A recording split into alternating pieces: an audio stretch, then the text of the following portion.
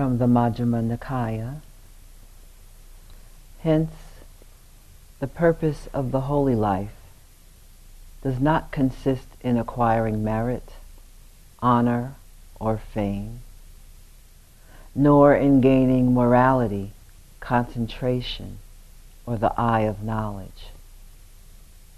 That unshakable deliverance, the sure heart's release, that indeed is the object of the holy life.